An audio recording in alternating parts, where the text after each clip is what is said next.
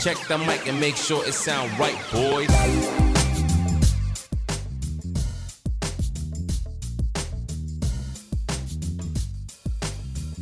Welcome to Red Storm Chasers. I'm Vincent here with Craig, Tim, and Nick. On this episode, we'll talk about the loss at Creighton, the doubleheader against Seton Hall. We'll have an interview with the head student manager, Gabe Samangy, and we'll look ahead to the Villanova matchup on Saturday. Guys, how was your weekend? Pretty good. Got to enjoy a lot of football this weekend. A lot of great games. Great football weekend. A lot of bad losses gambling. Not too fun there on the losses and the gambling, but it was a great weekend of football, to be completely honest. It was the best weekend of football. I would argue, certainly with the best playoff weekend of football probably ever. Some of the greatest games. The Buffalo Bills Kansas City Chiefs games is an all-time great game. Back and forth. It was just insane. It's a shame that Josh Allen didn't get the ball at the end, because it was really whoever had the ball last was going to win, and it's just unfortunate that the NFL has stupid overtime that doesn't let both teams get the ball. Just a terrible overtime. The worst overtime system. Maybe not the worst overtime system. Actually, no, it is because it is the worst overtime system, because it just doesn't. It doesn't. It only benefits one team. The coin toss is the most important play of the entire overtime. Yeah, because even even they're like, okay, well, you changed it, right? Because you can now hold into a field goal, and then you don't get it. Yeah, except that if you're the first team, you get a field goal. The other team gets a field goal. You get the ball back, you get a field goal, you win. So essentially, you won the coin toss. You had the advantage of that. You win. Right. It's the stupid part about it is there's a better solution that we already have on the table. College football already does it better. So why wouldn't you just do that? You can make alterations so it's not from the 25. I get that. If they don't want to do that, that's fine. But there's no reason to just alter it to your needs. It's the better system. Both teams get the ball. It's fair. It's exciting too. It's exciting. But we would never get the Matt Hasselbeck moment. We want the ball. We're gonna score. Pick six. You could still have that. There's pick sixes in college football. Actually, that's true. A pick six would end it anyway because your team didn't score. It is, but it doesn't feel as definite. So what I'm getting at is when the team wins the coin toss in the NFL and you make the statement, we're going to drive down, we're going to score, a.k.a. we're going to win. True. What does that mean in college? Okay, we'll get a second chance, so cool. But you won't. If you throw a pick six in college, you still lose. But the confidence of it. I see what you're saying. I think it shows actually kind of who has a more well-rounded team, who has a more of both sides of the ball. Because, in their case, Josh Allen didn't get the ball. All you got to see was Kansas City's offense and the Bills' defense. That was it. You didn't get to see Kansas City's defense and the Bills' offense. Whereas if it was, if they shifted it back, obviously they couldn't do 25. They'd probably have to do 40 or 50. Yeah. And if they did that, you would get to see, you wouldn't get to be I'm going to go down and score.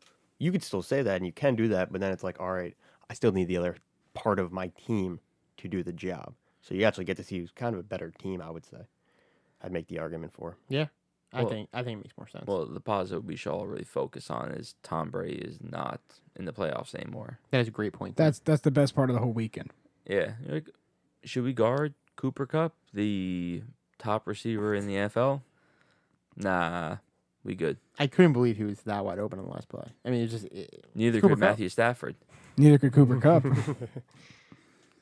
So, Nick, how was your weekend? My weekend was pretty good. Started on Saturday, really, with St. John's game at noon. It wasn't the best game. We'll talk about it in a little while, but I got to see a lot of the people that I graduated, were managers with me, which was really fun. Sunday, I didn't get to watch all the games. I got to watch part of the Bucks game, but I had to take a final for my winter course that day, so it was bittersweet. That Sunday, got to study all day, but I couldn't get to watch the games. I was excited on Saturday that I got to start the day with Daily Burger. That made me pretty excited, I'm not going to lie. Haven't had one yet all season. After all that food talk last episode, I know. I was hyped about it, and it was as advertised. It's delicious. I didn't get Daily Burger or popcorn. I got chicken and waffles. What the hell did you get? Oh, chicken and waffles. Yeah, they have a chicken waffles there. I didn't know they had a chicken and waffles there. I didn't get No, so I was so one of my good friends, Brian Peters, used to be a manager with me and a head manager. He runs the thing for like the Red and White Club, and because I'm a former manager, we're part of the St. John's basketball family that gets to go in for free. Yeah, So look at you. yeah, they had free chicken and waffles there. So that was pretty sweet. Nice. That's a big win. It's a big W. But I I- kind of just wanted popcorn. As I went on the last time, I'm a simple kind of guy. I like popcorn. I was not at the game. I was working. I had a doubleheader that I was working for my job. But, you know, On your it, birthday. it was my birthday, so I missed the game, and it was a terrible outcome on my birthday. But, you know, it is what it is. Yeah. We move on. Well, your job sends you to the military. That's right. I was in Annapolis, Maryland, which was, always beautiful to be down in Annapolis and be on campus down there. It's really special. And I was actually working Army-Navy, so it was kind of cool to see, just to be part of that rivalry was pretty awesome. And seeing, I was there early in the morning, so seeing me being cold and being like, damn, this sucks. I'm awake at like 4 o'clock in the morning when there's like guys in full uniforms like running for their like daily routine. I was like, okay, you know what? It's not that bad. It'll humble you real quick. Yeah, for sure. But beautiful down there in Annapolis. If you get a chance, it's a good place to go to for a game. Let's get into some St. John's basketball. That's what we're here for. That's what we're here for. So let's just talk right about the last Seton Hall game and not talk about anything else. If only it was that simple, Tim. If only it was that simple. So last week we had an unfortunate matchup on Wednesday. The worst loss of the season by far, 64-87 loss to the Creighton Blue Jays in Omaha. We had joked now because we lost by 20 points that was a game we thought we could win, and we were wrong. Dead wrong. Dead wrong. It was a game we talked about Omaha being a tough place to play, and we weren't wrong about that. It was a tough place to play, particularly for us, considering we never got off the bus. Alex O'Connell led all scorers with 28 points. For St. John's, Julian Champagny led with 17 points. Aaron Wheeler had 16, and Ade Wusu had 10. Those were 3 double-digit scorers. Arthur Kaluma also had 20 points for the Blue Jays. Did a good job on turnovers, 19 turnovers for Creighton. We only turned the ball over 10 times. Got absolutely demolished in the rebound area, 50-31, almost as bad as the score. And, there's not a lot of good takeaways from this game. We never got off the bus. We just it looked like we didn't know what we were doing. We looked like we were a mess, and it was hard coming away from that game because I thought that was a game we could steal to play like we played and be so disappointing that it really hurt my confidence on Wednesday night. You guys told me that I was a fool, that they're not good at shooting threes. We don't have to worry about them shooting threes. What did I say? I know, but they're Creighton. They're Nebraska kids, middle of nowhere. All they know is how to shoot. So what happens? We have 3 guys who killed us. One guy O'Connell went 6 for 9. Kaluma went 4 from 5. And Hawkins went 3 from 5. They killed us. They're still 9th in the league in 31.9% from the 3-point line. Again, Not against us. Our game plan is to leave them open Yeah, at that's the true. 3-point line. That's true. Well, there's a difference between what we normally do, where we're a second off because we're pressuring and they're open. No. O'Connell was open like it was a halftime shooting contest, like he was trying to win a T-shirt. I feel like we didn't even cover him. Like the plan when he had the ball at 3 was like, let him shoot. There was at least 3 times where no one ran to him. Yeah, I mean, it was the 3. First of all, they shot very well from the 3-point line. I mean, 14 for 27. It is easier when, as Tim said, they were open. They were pretty wide open. This game was over. This game was over pretty early on. We were down big very quickly. O'Connell went off in the first half, and this kind of just coasted into a crushing loss. It was really not really close at all. As a team, we only shot 38.6% from the field. It's going to be hard to win games when your opponent shoots 51% from 3 and you only shoot 38% from the field. You're just not going to win games like that. And it's not only because we were bad at shooting. Their defense was good, and their offense helped their defense a lot. So them nailing the threes, it's going to be hard to beat anybody when they shoot 51% from 3. But it's going to be particularly hard when you're not making shots on the other end. Yeah, I think not only did we have a bad game, they also, to their credit, had probably their best game of the season. So you can say what you want about whatever, but we played our worst game. They played their best game. The outcome, obviously, when that happens, is not particularly good for the team that has their worst game. So that's what happened to us on Wednesday night. It was just a massacre. The one bright spot I do want to bring up, though, was Aaron Wheeler continued his recent string of success, and he's turned the corner and has become an invaluable piece of this team, and someone that is going to key us going forward. One other thing I want to note, just as like an always little for it's like a game inside of a game. How were the 3 free throws in this game? 5 from 12, 41.7%. As bad as we played, as awful as we played, you could still make your free throws. That's still 7 points you gave up. I mean, it doesn't really matter when you lose by 23, 20? But could have lost by 16. Just looks a little better. I don't know. Free throws. No, you're right. It's always good to hit your free throws no matter what happens. And it is something we've struggled with, and we went back. We had 2 good games of free throw shooting, and it looked like in that game we kind of went back on the snide. But you know what I mean? In that whole game we didn't play well, so it take it with a grain of salt. And we see in the next 2 games that wasn't necessarily the same point. Yeah, I mean, I think you just take that Wednesday night, you clear the memory bank, and move on to the next game. Frankly, that's the only way you can do. You had a bad night, and we move on. You had a bad day. Take a one down. Absolutely. I mean, just get rid of it. It's over. It's over. It's over. It's done with. Move on. At the end of the game, when Braziller was asking questions to Anderson and the team, Aaron Wheeler came out and said the team wasn't disciplined enough for that game. And honestly, he is 100% right on that. They certainly looked like it. The first half was just abysmal. But again, it's only 1 loss. Take it as it is and move on. So we get to talk about the Seton Hall win yet? No, Tim. We're not going to talk about the win yet. We have to talk about the first Seton Hall game, which was Saturday. 66-60 loss for St. John's. Miles Cale led the way with 21 points for Seton Hall. Aaron Wheeler was the leading scorer for St. John's with 13 points. Posh Alexander, the only other double-digit scorer, which means Julian Champagny snapped his 47-game double-digit streak, having only 9 points. He didn't get there. It was an ugly game. It was an ugly game for both teams, and it was a disappointing loss because it was one where even though we played sloppy, we could have won. 17 turnovers for Seton Hall, a good number for us. Only 9 turnovers for us. Those are good numbers. Rebounds, 60-43. We lost that battle once again, but that's become commonplace, so we've kind of got to get past that. Seton Hall had 10 blocks in that game, which I don't understand why we continue to fall into these block teams and just fall apart. It's a constant in the Big East. There's teams that are really good at blocking the ball. There are 2 teams in the top 15 in blocking, and we just get the crap blocked out of us every time. We don't ever change up the game plan. It's like go down, drive, get blocked. It happened a little bit with 10 blocks at Seton Hall. That's a big number.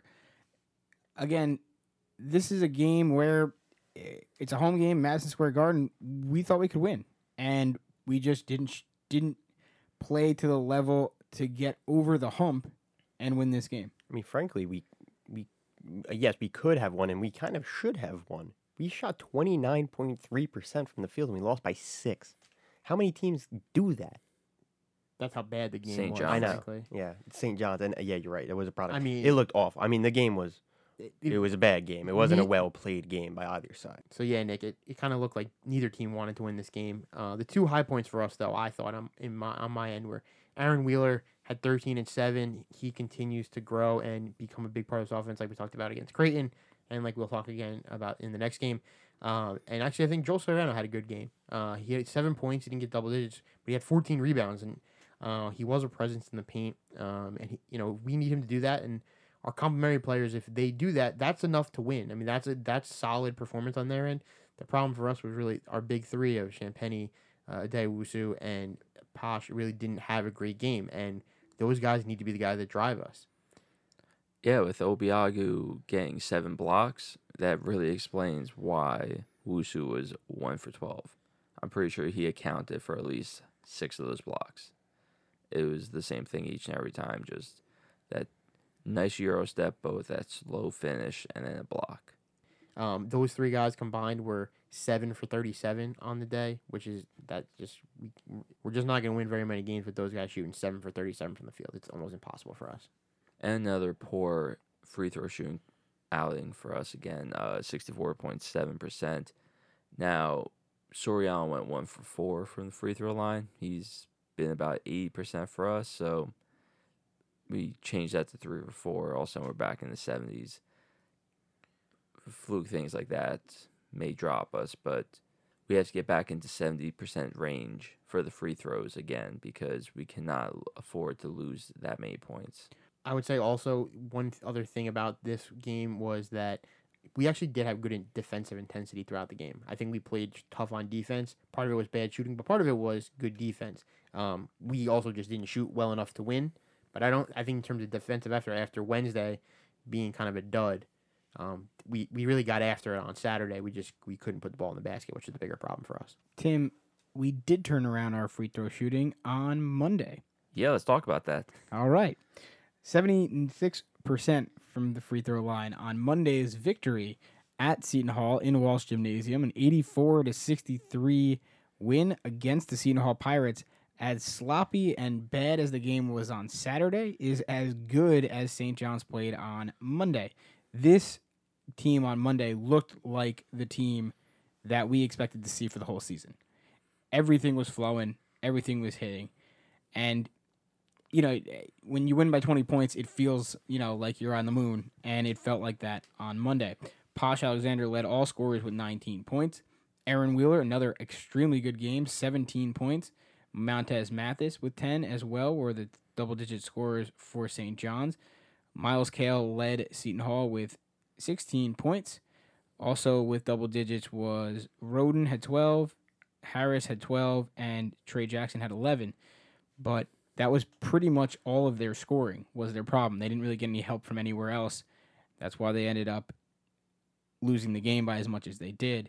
Turnovers was good, actually, not great. 20 turnovers for Seton Hall, 14 for us, which is kind of high for us. We did win the rebound battle, 49-43. Huge number there for us. It's obviously, we've talked about it repeatedly. That's something we lose all the time. Here it is. We won it, led us to a 20-point victory. The only negative you can take out of Monday night, Julian Champagne's play. Julian had a tough night again. Had a couple of tough nights in a row here. He doesn't seem to be finding a shot. He'll get there. Julian Champagne, he's going to be an NBA player. I have faith that he will turn it around and he'll figure it out. But it was a tough night for him at Seton Hall. He did affect the game in other ways. And what I liked about it was he didn't try. He forced it on a couple of occasions, but for the most part, he kind of let the game come to him. And he did the other things that team leaders do to continue to play well. And so he affected the game by blocking. He had a huge block, which was a huge play. He was getting rebounds. He was making assists. So he was doing the little things. He wasn't a big scorer that night. So there will be many nights where Julian leads us with scoring. There has been, and there will continue to be. Julian's going to find a shot. His line for the night: 5 points, 8 rebounds, 5 assists, 3 steals, 4 blocks. So, like Craig said, he had impacts other places, right? 8 rebounds is good. 3 steals for him is solid. 5 assists for him is very good. 4 blocks is a really good number for him.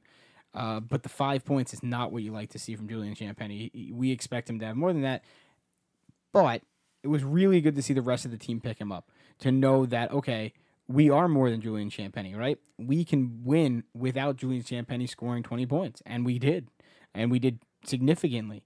Everybody was on point besides Julian Champagne. And when your best player is not on point, typically you lose. When your best player is not on point and the rest of the team picks it up, it gives you momentum. It gives you a real feeling of, okay, we're a unit, right? We're a unit who can do things, and we don't have to worry about making sure we get Julian the ball to make sure Julian scores all the points. So that way, we're in a position to win. We can do it if he has a bad night. We can pick him up.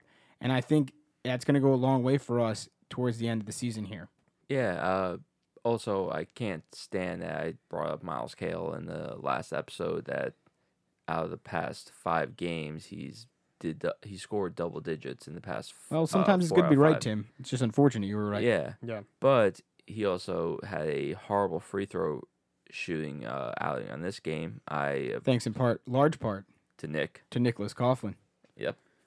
And honestly, our free throws percentage should have been even higher because they took away an N1 for Naiwi, and they missed both free throws. Then we got the offensive rebound, which, I mean, I appreciate the rebounding, but Naiwi definitely made the basket, got fouled while in the act of shooting, and they said, oh, he double clutched it. He got hit, so he kept shooting. Yeah, that was an absolutely ridiculous call. I remember when that call happened and then watching it because I was at the game, as we just said. And I remember seeing Anderson getting a little fired up when they made the call, which was, great. Going back on what I said in the last podcast. Good to see Mike Anderson getting fired up. Let's talk a little bit about you at the game, Nick. You could hear you during their free throws yelling. You were the sole voice in the crowd at Walsh Gymnasium that came through the television yelling. That person screaming was Nick, just in case anybody was wondering. Yeah, if you go back and listen to the game, Nick is the guy you can hear yelling. Yeah. He was the human air horn. Yeah, yeah. If you guys are listening, yeah. Check out our Instagram. You can see the video of him yelling. Yes, that is on our story, and we have to actually upload that to our highlights thing. But I was the only student. I was decked out in red. I had my red hat on. I had a red shirt on. I had red shoes on. I was in all red. And there's a little cell of St. John's behind the St. John's bench, but everything else is blue. Like it was student tickets only. Student tickets so that's only. understandable. They did apparently give some tickets to St. John students, but one St. John student is going to go to South Orange, New Jersey for a game at 9 p.m. on a Monday. Yeah, that's tough. I mean, that's tough. Not really likely to happen. I mean, to be fair, at least they did give tickets. They did. You got to respect it. I mean, they said they said they did. I don't know if that's true or not. Maybe not. But if they did, you respect it. I mean, it's kind of a fake, a fake invite because, like you said, 9 o'clock, you got to take the train to South Orange from Queens, which is like a 3-hour train ride. Most of the kids, I mean, if you're driving, it's an hour and a half at least. Right. So, yeah, it's sure, it's like giving free games to a game at Creighton. Yeah, and I can tell you one other thing. The kids around me, the students that were sitting around me, absolutely hated me. And I got texts from random people being like, "That sounds unnatural, the noise that you're making." Which, hey, I'm here for it. It clearly messed Kale up. At least, I mean, he missed 3 out of the first 4 he took. Yeah. And the first one, the first couple, you could, I don't know, maybe I am just over emphasizing my impact on the game, but I think at the beginning it absolutely messed them up. I think they got used to it a little bit. It was loud enough that you could hear it on TV, which is hard to do. And yeah, and it's also because it was so quiet, right? Because it was all students, so they were silent. It was dead quiet, and they struggled. I mean, they did struggle with free throws. So Nick, I'd like to say you had an impact on the game. I'm not saying I did, but I'm saying, maybe a couple free throws here or there. Maybe the mentality got a little ruined that, there was an invader in there on their home turf. What they say, a sleeper cell in the mix? A sleeper cell at Seton Hall, at Walsh Gym. I got one kind of quick note, a couple of notes real quick. One, it was very intimate setting at Walsh Gym. Because of that, as you guys could hear me, Julian Champagny could absolutely hear everything the students were saying, and the students around me were saying some crazy things. Crazy things. Nothing racial, but obscene things towards him. And I was I was just screaming at the top of my lungs, but they were cursing at him, really getting attacking his character kind of a person. It was a little like Smith at Indiana or less. No, kind of more. I mean, that was vulgar. This was more directed, and they only targeted Champagny, not really the other kid. So maybe that had a big effect on him because it was weird to see Julian Champagny not play great. One more quick point that's kind of important to note is that Posh Alexander didn't start the game, and he didn't start the second half. Yeah, and then after they said Mike Anderson said it was a coach's decision that's why.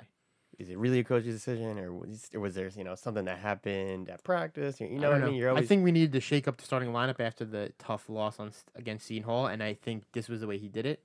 He wanted to get Wheeler inserted, and I think he thought Posh would respond coming off the bench, and well, it definitely worked. I mean, Posh responded coming off the bench. Posh responded coming off the bench for sure. Posh did have a James Harden effect, so he had that, but he is recovering from a groin injury. So that's true too. There was a groin injury. You're right. But talking about injuries. Pinzone's out again, and thanks to the Twitter of Brendan Wilsh Photography, if you look at his left hand ring finger, he has a splint on his finger. So apparently Pinzone's got a finger injury, which it's only a splint. It's not a whole arm cast. I'm hoping that he can possibly be back for Nova. Yeah. Apparently, he might Allegedly. be back from Nova. He might be able to come back for Nova. I mean, I guess it all depends, obviously. If his finger's injured, then he won't be back for Nova. But we'll see what happens. Just to go back to Pasha's line for a minute, just because he had such a great game. 19 points, 7 rebounds, 5 assists, 3 steals. Maybe it motivated him. Maybe he came out hot and said, you know what? You're right. I don't want to not be in the starting lineup. So let me get some work in. Also, you love to see Coburn coming off the bench, 3 for 4 from 3. Yeah. Nice to see him shooting It well was again. nice. Him with that bank shot, that one. We never get that bank shot. That always goes against us, but this time we went for it, and it feels nice. It's great. And also Wheeler's first double-double of the year. First and hopefully not last. All right. Now, joining us on the podcast is St. John's head student manager, Gabe Samangy. Hey, Gabe. How's it going? Good to have you on. It's good. Glad you guys could finally get me to get on. Listened to some of your podcasts before, so I'm excited. Cool. So just give us a little bit about yourself, where you're from, what year you are at St. John's. Yeah, so I'm from Pittsburgh, senior year, head into final semester. So looking forward to the last, I guess, half of the Big East season and then wrap up to undergraduate. So Nice. What's your major? Sports management. Cool. Basic. I feel like every manager is a sports management major. Oh, yeah. I was too. What kind of track do you want to go into? Do you want to go into coaching or do you want to be in like front office or something kind of? I'd like to do coaching. That's what my track is right now. So Nice. Certainly That's cool. certainly being the head manager is good way to learn about coaching. yeah, for sure. Get a first look at everything that goes on every day. So it's pretty cool. So how different is it being the head student manager than just being a manager like you were in the past? I would say the hours is one of the biggest thing, and just doing more every day than what you're used to. The coaches rely on you to do a lot more things than a basic than a first year manager or second year. You have to handle all of coaches' bags on the road, so it's your fault if you lose a bag or misplace something, and coach's wife will get on you about it if something's not right or something like that. But it's great. I enjoy every day, so look forward to it every day. A lot more pressure though, for sure. Yeah, exactly. If someone messes up, if another manager messes up, it's your fault. You need to take the blame for it. So got to make sure those guys are on point and doing what they have to do. Have you guys left any bags, like any important bags? No. Not yet. So Knock on wood. there. Knock on Yeah, wood, exactly. knock on wood. But no, I double check and triple check to make sure, just because I'm not taking any blame or can't have that happen. So obviously the coaches rely on you a lot more, but how has your relationship with the players kind of changed? Do you think you have, more of a bit of an influence in terms of how you're helping them, or is it still kind of similar and like a friendly relationship? no, I would say so. I mean, we had a big turnover from last year to this year. So the guys coming in this year, I knew firsthand, like in the summer, being around them every day. So I kind of built a better relationship with all of those guys, and having 9 new guys, I believe it is, was, better for me to be around them just because I could interact with them and stuff like that. I would say previous years, I didn't have that great, especially my first year, because I was new to everything. So that was Anderson's first year. But these guys now, just feel like brothers, honestly. Just going every day and have fun, obviously, but still gotta get the job done every day. Right. It's awesome though. I mean, it really must be cool. And obviously Nick was a 4-year manager, so he can speak to it a bit too. But, going through the whole process of you being a freshman and being with players who are freshmen and then kind of making your way through them. Obviously the team has had a bit of a turnaround as well as, like you talked about. But still, cool to see the progression as time goes by. And you've been with Anderson the whole time. Yeah. So Nick had split manager, under Lavin and under Mullen.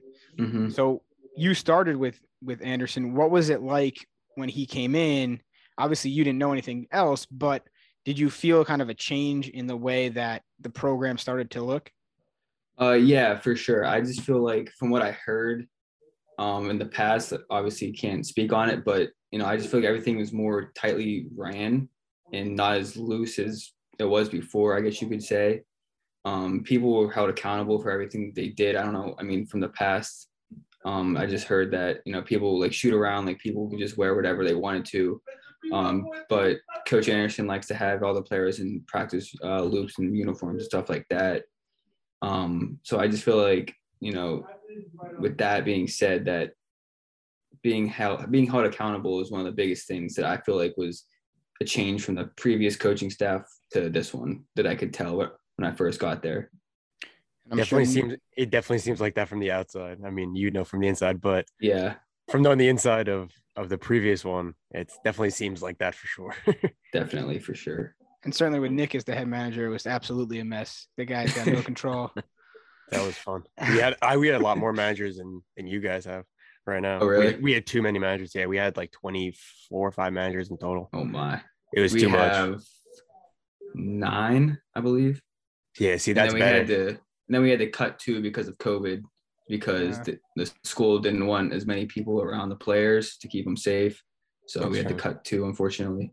But they'll be back next year. Makes sense, though. I mean, obviously less people, less likely to get it. We've already had some issues with COVID, so better to keep the chances low. So what's the best part of your job? I would say just being around the guys, honestly, and I mean, I would say traveling, just going across, I guess the Midwest and the East, Upper East, Northeast. So, I mean, I've been to some of these places just, with my family and stuff, but traveling to like these are new arenas and getting that feel on a game day on the road and then winning like last night is no better feeling than that. So which arena have you liked? So of the away arenas, which ones have you liked the most so far? I'd say UConn at Gamble. Just because last year we won there and they were, I think, 25th in the country at the time. Right. I think. So that one was pretty fun. And then I would say second would be Pfizer Forum, just because it's so nice and brand new. And I've yet to go to Hinkle, so that'll be on the. So I feel like that. No, so I think that'll jump probably first or second on my list. Hinkle's amazing. We've talked to. I mean, Rudd also said Hinkle, and Nick and I have talked about Hinkle. Hinkle's special. But I went. So I wasn't there when it was the Pfizer Forum, but I was there before that when it was the Bradley and Harris or BMO. B&O Bradley Harris Arena, exactly. It is a nice arena, and Milwaukee's kind of interesting city. I mean, it's cold as hell, but it was a nice arena when we were there. Now, what were you gonna say? How'd you like the UBS arena? Like, how'd you like the inside of it? Like, and the and the under catacombs of it. I'm kind of split on it. As a manager, it was the worst experience you could imagine. Just because it was basically a home game it was obviously a home game for us, but we had to bring all of the Gatorade coolers, the basketballs, fill them all up. Usually at MSG, they have, facilities, people that do that for us. But this was the first ever game at UBS, so they didn't know what to expect or anything. Right. So we had to bring everything from school. That's just a whole nother process before the game that, at Carnesecca, we're there. If a game's at 7, we're there at 11, maybe even before, starting to get ready for the game. But so we had to stay at a hotel there for the UBS game the night before. So we weren't able to go set up the morning of. So we got there in 2 hours before the game and had to set everything up and just run around. So we didn't have much time to set up and stuff like that, like a normal game day. That sounds rough. Yeah, it was brutal, honestly. They didn't have anybody to help you guys? No, it was literally just the managers.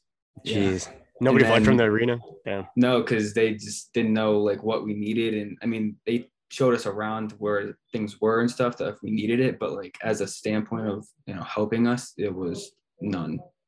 Right. So aside sounds like the people who made the drinks at UBS too. I can't comment on that. We had a bit of a rough experience, Gabe. We went there for the game, obviously, and it was their, like you said, it was their first basketball game, and we tried to order some alcoholic beverages, and they were seemingly yeah, great, cool. You want a double or a single? We're like, yeah, great, I'll have a double. And then she just gave me 2 cups of vodka, and I was like, well, wait, but no, like I was supposed to. There's supposed to be something with this, and she goes, oh no, I can't give you anything with it. And I'm like, oh, okay. So it was seemingly they had the same. Double fisting with 2 cups of vodka. Yeah, it was interesting.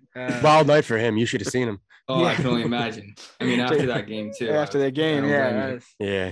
But it seems like you had a similar experience. So besides UBS, what's the worst part of your job?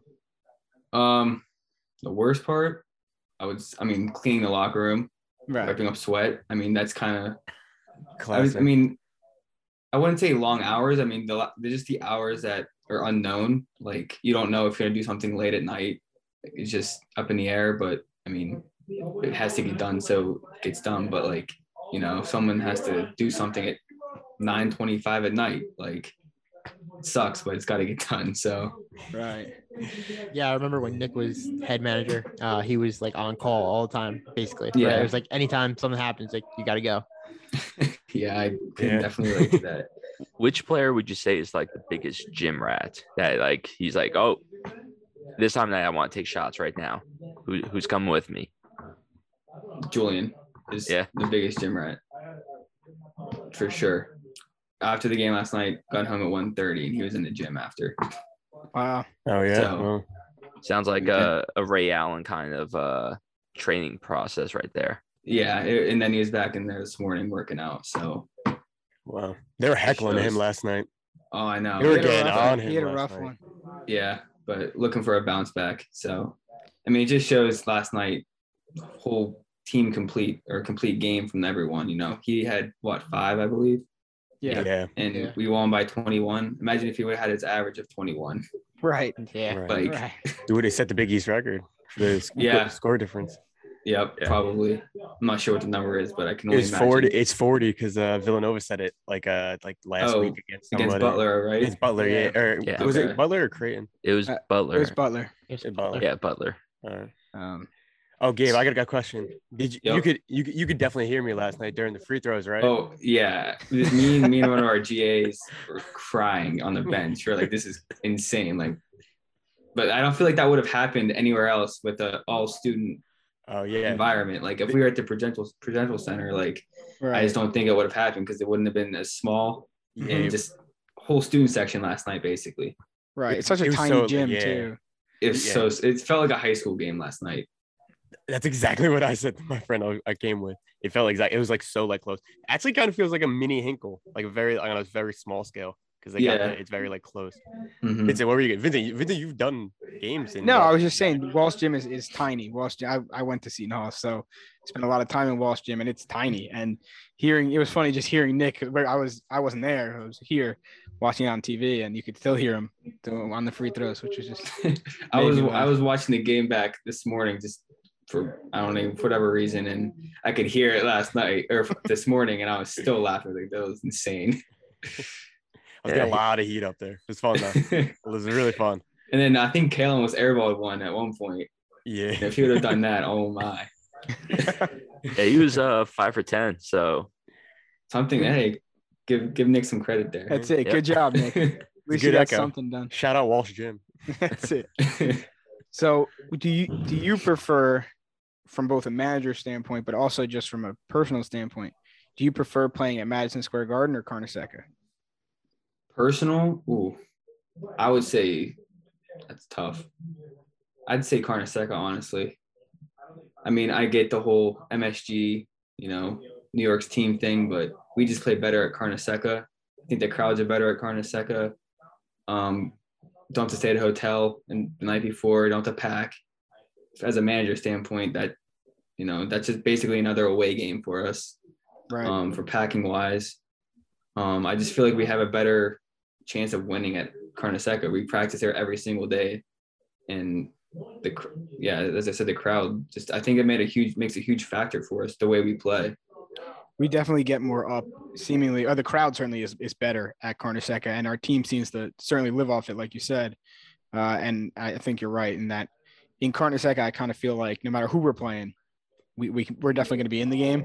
Whereas at Madison Square Garden, and mainly just because New York City is always like the secondary hub every school, right? Because just the most people Yeah. live there. So you're always going to have the most Villanova fans outside of Philadelphia and New York. So you're always going to have that atmosphere in Madison Square Garden where it's split. Whereas in Queens, that's not going to happen. It's going to be a St. John's Exactly. crowd no matter what. So what's your favorite memory at St. John's? I would say either last year when we beat Nova at Carnesecca, just because of what that meant. And then I would say my sophomore year, which was my first year as a manager, was when we beat Creighton at Carnesecca.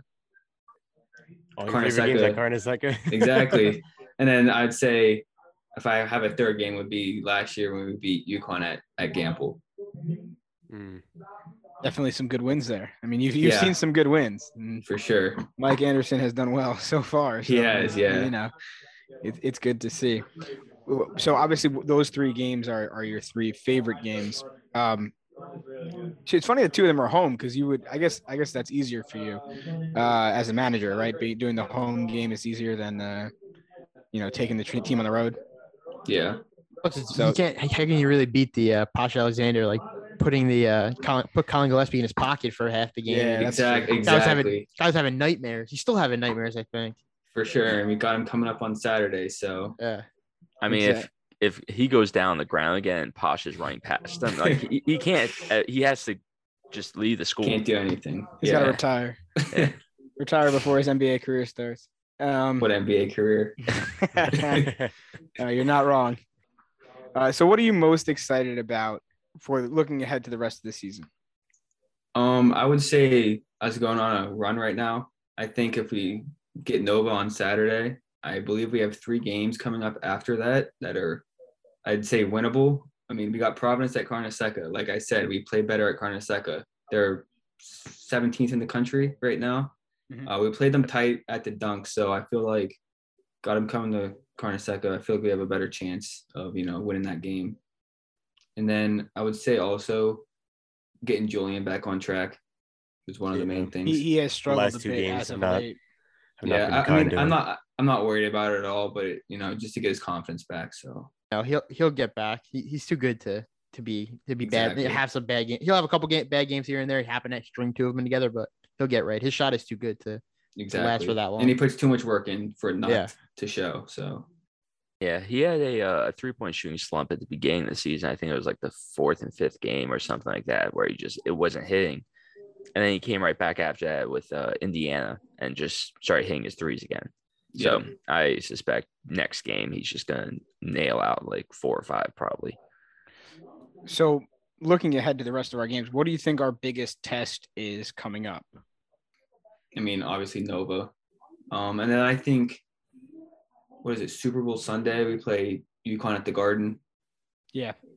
So I think that's going to be a tough one just because, UConn fans are going to travel to the Garden. Right. Plus it's a Super Bowl. So some, you won't get as many fans as you normally do. Yeah. I think those 2 games right there. And then we have February 3rd, we go to Georgetown, and the 5th we play at Butler. So we got a 2-game road trip, I guess, right there. That, I mean, 2 very, very winnable games, I believe. But, road games are always tougher. So I think we have a stretch coming up that we could get some wins. So I'm looking forward to that. Butler to Georgetown, is that your double trip this year? Where you guys just go right from Butler to Georgetown and then you drive back or no? Or do you guys not do that? So, no, I've never been on a double road trip, so I guess we'll find out. All right. So I know we will drive to Georgetown first, and I'm praying we drive or fly right out of DC to, I guess, Indianapolis, because 4.5-hour bus ride back to Queens on February 4th and then fly out that same day would be a lot of travel. I feel like within that would be 48 hours. Yeah. So I'm praying that we just fly out of DC, but it seemingly makes the most sense, particularly with that Butler, the Georgetown game being at 6:00 at night. You're not going to get done until at least 8. The game finishes around 8, and then everything from then on, you're not leaving. Yeah. 10-15 exactly. 4 hours back. So my guess is they'll take you straight from DC, but I hope so. I'm hoping for you. Talking about after games, I think it was Georgetown. It was on a Sunday. Wusu had a Chick-fil-A sandwich. How do you get a Chick-fil-A sandwich on Sunday? I will say that we did have a post-practice meal from Chick-fil-A on Saturday, and it had to have been a leftover. Very bad. man. So I'm not gonna call him out, but I guess I will. So we said I really hope it's not from Saturday. And yeah, man. it will. It was. So Well, it's a tough look for Dylan there, but I mean, I guess Chick-fil-A is Chick-fil-A. So I mean, Yeah. I guess it's good heated up. maybe we'll let it slide. So, which player are you looking most forward to seeing grow? Well, that's tough. I'd say Omar or Pinzone. I think Omar has a lot of intangibles that he has. Just he finishes around the basket. He has great hands, athletic, has a pretty good shot right now. He works out on it or on his shot a lot. I'm excited for him because I think he's going to get some more minutes here because coach is going to go to the bench more and he's going to show, why he should be playing some minutes that he does. And then with Pinzone, I mean, he showed some flashes earlier this year that he's capable of being a point guard in the Big East. He's been out, so we'll see. Coming up here, get him back, get him some minutes. So I'm excited for him to come back too because it'll just help, give Posh some minutes that he doesn't need to play and give him some rest because he's playing 35 plus minutes a night. So give him some break. Yeah, it's been. I mean, Pinzone had a good start, to the season, and it's been rough not having him around. So it'd be good to have him back. Just going back a little bit, obviously we were talking about Mike Anderson a lot. So what's the one piece of advice that Mike Anderson has given that you will never forget? He always preaches a family environment, and everyone on staff, all the way from top to bottom, is tight knit. So I think taking that with me, like wherever I go, just everyone's family. And I like that because growing up, my family was always tight. So it's all we had. So on the road, he always says, all you have is yourself and in your teammates, and that's all you have. So you walk into enemy territory with just the people you came with, and that's the family you got to go to war with. And I think I'll take that to wherever I go, that whoever you have with you's got to ride with them. So speaking of their team being a family, who's the glue that holds the family together? I'd say Drisa or Joel.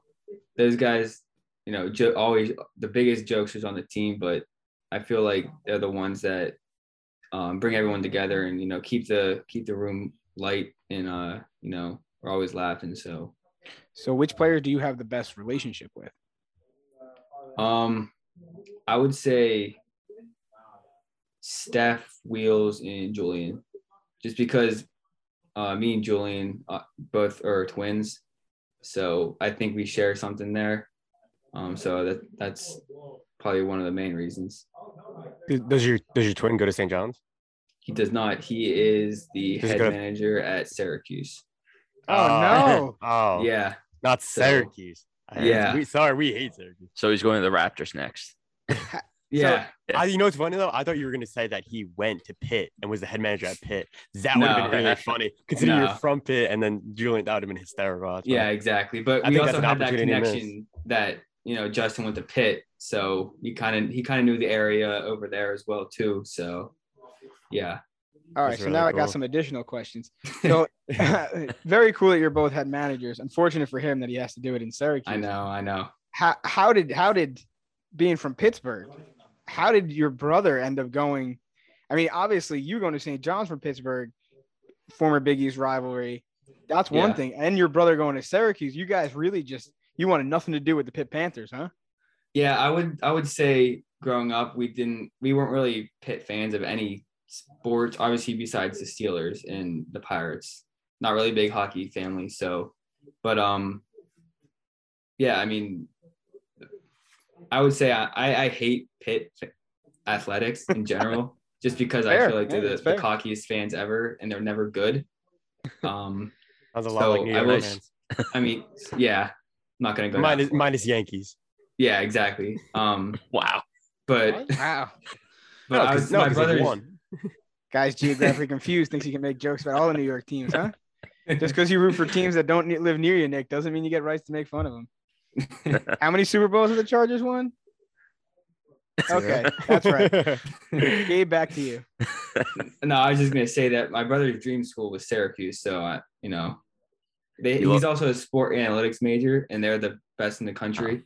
So, I mean, no better place to go. So, I guess he gets a pass. I mean, not really. yeah, we'll give him one. We'll give him And one. unfortunately, we were playing Syracuse next year. That Ross team leaked that or broke that news earlier this year, so we kind of missed it by 1 year. But Oh, that's Yeah, rough. that would have been cool. That would have been cool. Yeah, if you guys look. were on the opposite sidelines. yep, another twin matchup just missed off by a year. exactly. Yep. True. Yep. We'll see. Maybe there could be a tournament appearance. Who knows? Yeah. Hopefully, we make the tournament, not them. Yeah. So, what's something you would tell the fan base about this team that you think we, as a fan base, overlook? I would just say that we just need to all relax after 2 games. Couldn't agree more with you. I know these fans want these guys to win every night, which obviously that's the goal, but it's just not possible. I feel like we're gonna run into some tough times and tough patches on the road, but just give us some time. I mean, we showed last night that what we're capable of, and now we have it on film, and now that's the expectation. So we keep it pushing, and could get some wins down the road. And I'm not, I wasn't a St. John's fan growing up, obviously not from the area, but my time here, the past 2 years we've had runs in the second half of the Big East play. So our time's coming. I'm not really worried about it. So, sort of in the same vein, what's one thing that Coach Anderson does with his players that you think makes him such a good coach that the fan base doesn't really know about? Like I mentioned earlier, the accountability part, and trusting your teammates and playing to why you were recruited to play at St. John's, like top 10 winningest program of all time. Like you should be held to a standard here now that you need to play to that expectation of who played here before you and who made the program what it is. I think that him, showing, like telling our players, that they need to play to those standards has really, like, I feel like elevated people's games this year and obviously the past 2 years to kind of bring us back to where we need to be and where we're going to be. That's great. I mean, that's something I think the fan base has not forgotten about, but us being one of the 10 most winning programs is, not always something that's most prevalent because we've struggled a bit over the past few years. And, if Mike Anderson, seemingly he's done a great job of putting us in a place to win, pushing that mantra and moving that along. I think that's great. Yeah. A lot of times people forget about the history of St. John's. And they also, one of the arguments that you also just made before, Vincent, that we've never won anything, except the fact that we won, 3 NIPs when they were like the best tournament. We won 2 other ones later. But Gabe, I got a question for you. So you guys were supposed to play the Seton Hall managers. What happened there? So I'm just gonna say we had 2 backouts late. Okay. Because you guys I shouldn't mention any names. It was nothing was COVID related, so chalk that. But we had some late arrivals at the hotel and things like that. So it's always tough being on the road because you got like a very limited amount of guys who can actually suit it up. So if like I don't know, they didn't want to smoke anyways, so they're lucky. Oh yeah, there's a little rivalry. Good, I like that. They called us out, so gotta talk back. That's right. Yeah, absolutely. You gotta remind them. When were you supposed to play? What was it? Sunday night? Oh, Sunday night. Okay, yeah. Because I was gonna say it was pretty hard with the game on Saturday and the game on Monday. Yeah, and it's tough for us because we can't play obviously MSG for manager games. Right. So and we play obviously a lot of home games there. So and we can't. I mean, it'd be tough to go back to campus just to play a manager game and then drive right back to the city that same night. So it's tough for us. And then on the road, we travel with 3 or 4 managers, so the numbers are also low on the road. So Yeah, sometimes you got to get like GAs and everybody. That's yeah, why I'm not Rudd's got gonna to come say. in and play. Well, Red was one that backed out, so Oh, come on. Oh, I no. know. I got to talk to him later after that.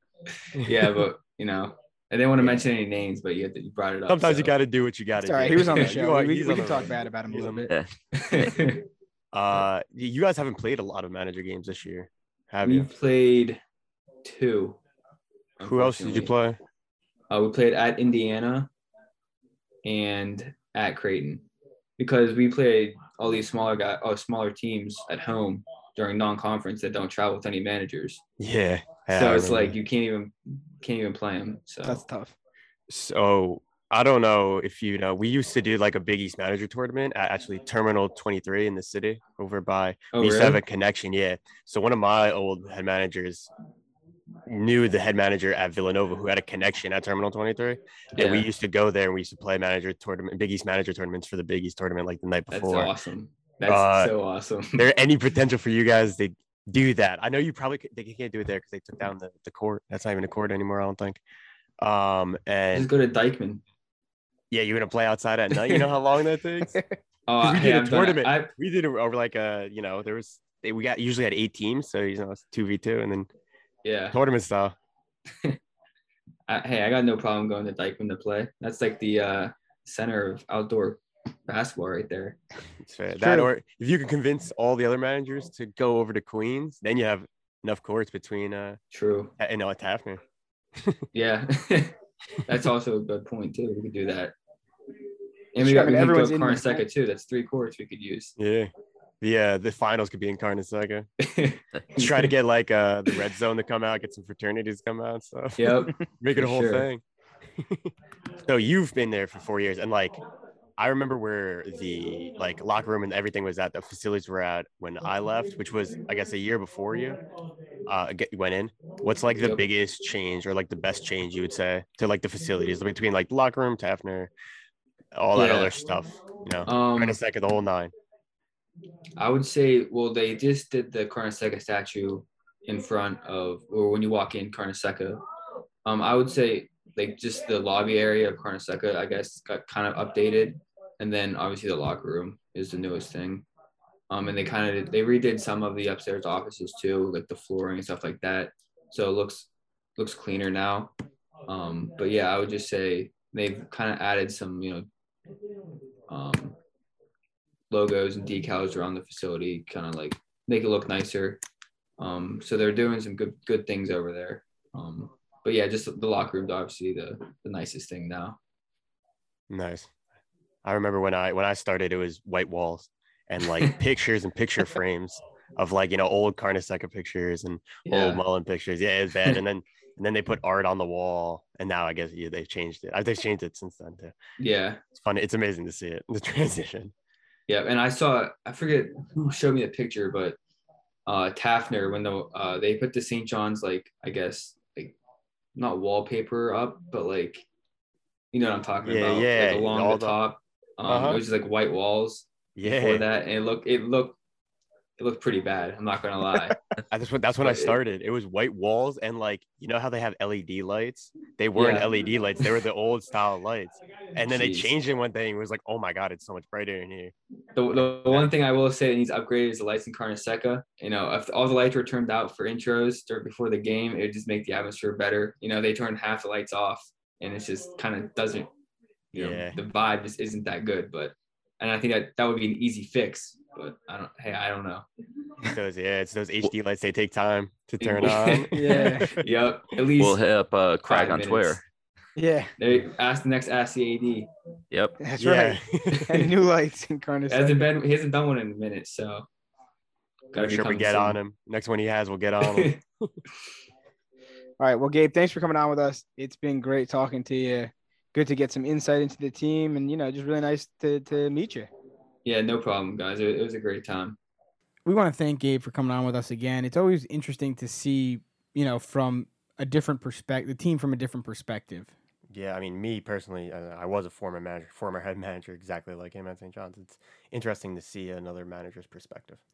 One of the things that stuck out to me from his interview was how he talked about Mike Anderson. Obviously, he talked about setting up, a kind of a family. This team is a family, and we've all heard that mantra about Mike Anderson.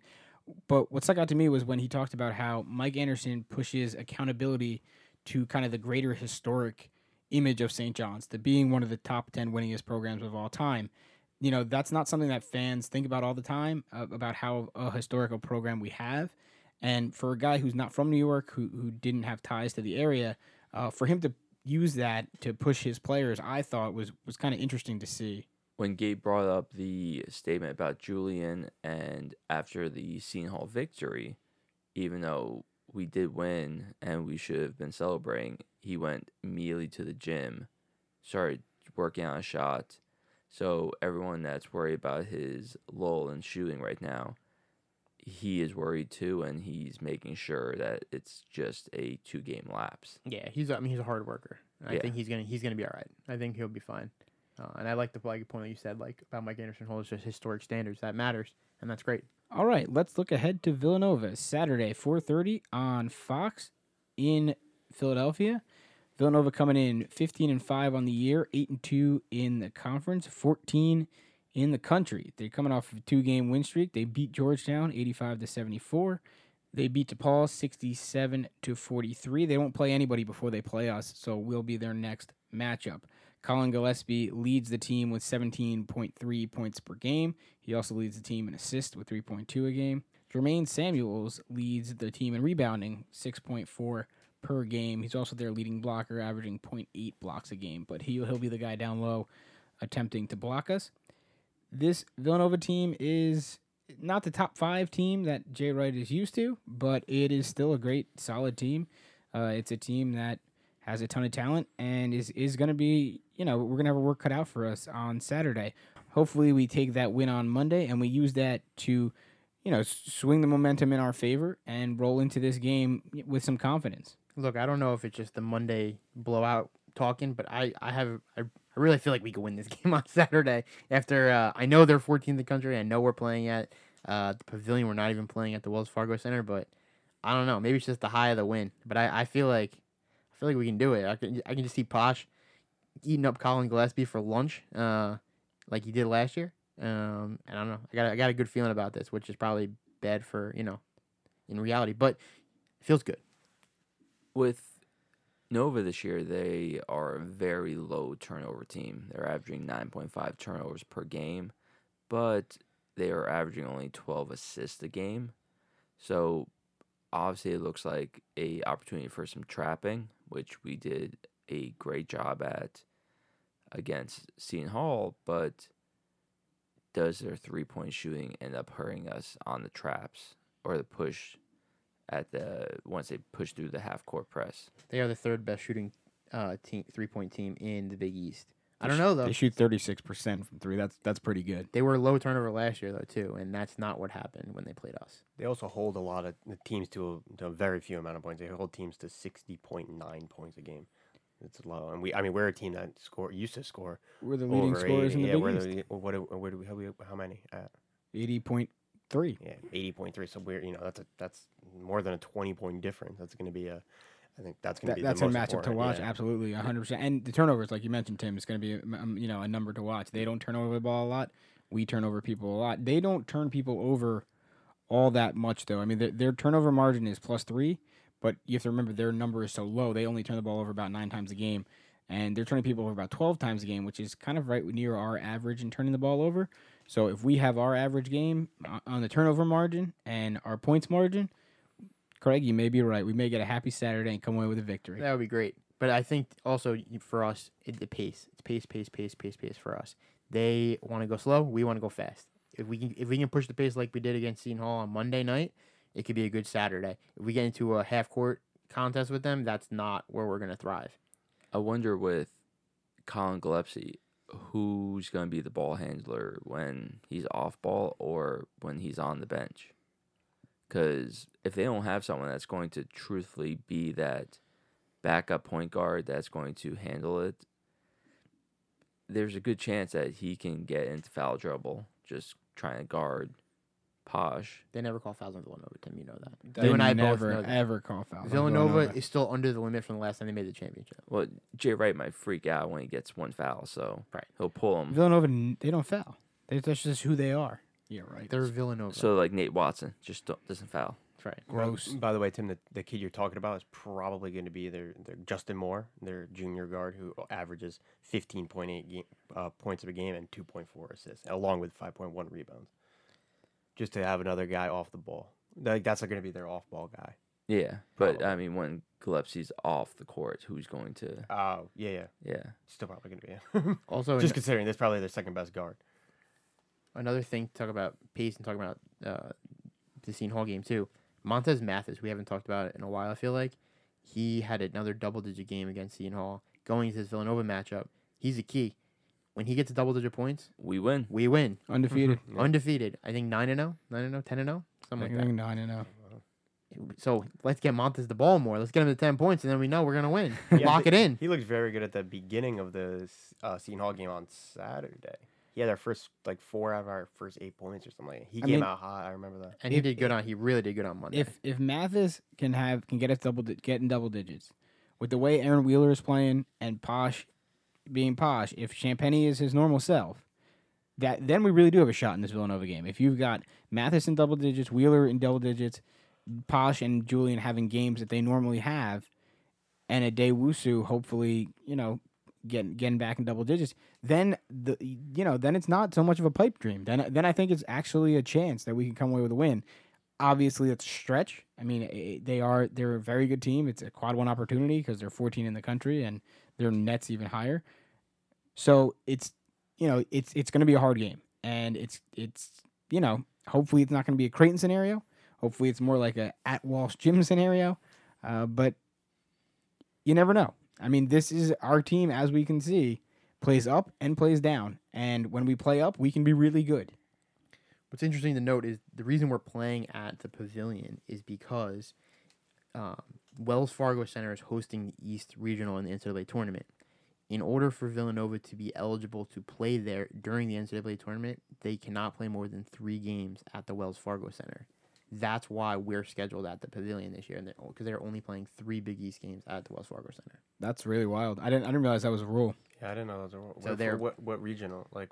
It's the East. the so East Regional. They want to be able to. They play want to in be the able to East. play at Wells Fargo during the tournament, and Yeah. the way they're set up right now, if if they're make it up to the Sweet 16 point, right? That's what that makes it up. it's the first. regional. So yeah, it would be up to yeah. it would be the Sweet 16 and the Elite and 8. Elite Eight. Wow. So if they can get there, which Villanova has a track record of generally getting there, and when they're good, they're 14th in the country, they very well could be a top seed. If they get placed in the East, that is some home court advantage. That I mean, to be honest, it's a smart move. Right? you got to give them credit. I for mean, that. if you get the opportunity for that to do that, you might as well, because there, yeah, your ultimate. You'd be in your own locker room, right, for the Elite Right. Eight. Could you imagine? That's the dream. Going back to our earlier point when you guys were talking about how Villanova never commits any fouls and we commit all the fouls in the world, what I worry about for this game is that Colin Gillespie, I mean, he's going to be their main ball handler, and he is 14th in the country in free throw shooting percentage at 91.1%. So he's going to be getting to the line a lot probably because, 1, he is their golden boy, and 2, it's Colin Gillespie. And by Colin Gillespie, you mean Ryan Arcidiacono, because Colin Gillespie is just Ryan Arcidiacono, who had 4 years, won a national championship, and was like, you know what, I really am not done playing for Villanova, so I'll just go and we'll take a picture of a different kid and we'll act like it's this kid named Colin Gillespie, but in retrospect, it's just going to be Ryan Arcidiacono because they play the same game and they look exactly alike, because it's Ryan Arcidiacono who's getting 4 more years of eligibility at Villanova. And just to make it even sweeter, they put his brother on the roster to make it seem like, oh no, that kid with the Arcidiacono jersey, just in case Ryan puts on the wrong one, is his brother. It's not him. It's his brother. It's his brother who's on the team now. No way is Colin Gillespie a different player than Ryan Arcidiacono. I will die on this hill. You can't tell me he's different. conspiracy theory, baby. That's it. Ryan Arcidiacono getting 8 years of eligibility, absolutely absurd. Just absurd. You'll get to see him Saturday, 4:30 on Fox as we take on the Villanova Wildcats. All right, that'll do it for the show. For Tim, Craig, Nick, I'm Vincent. Thanks for listening. Go Johnnies.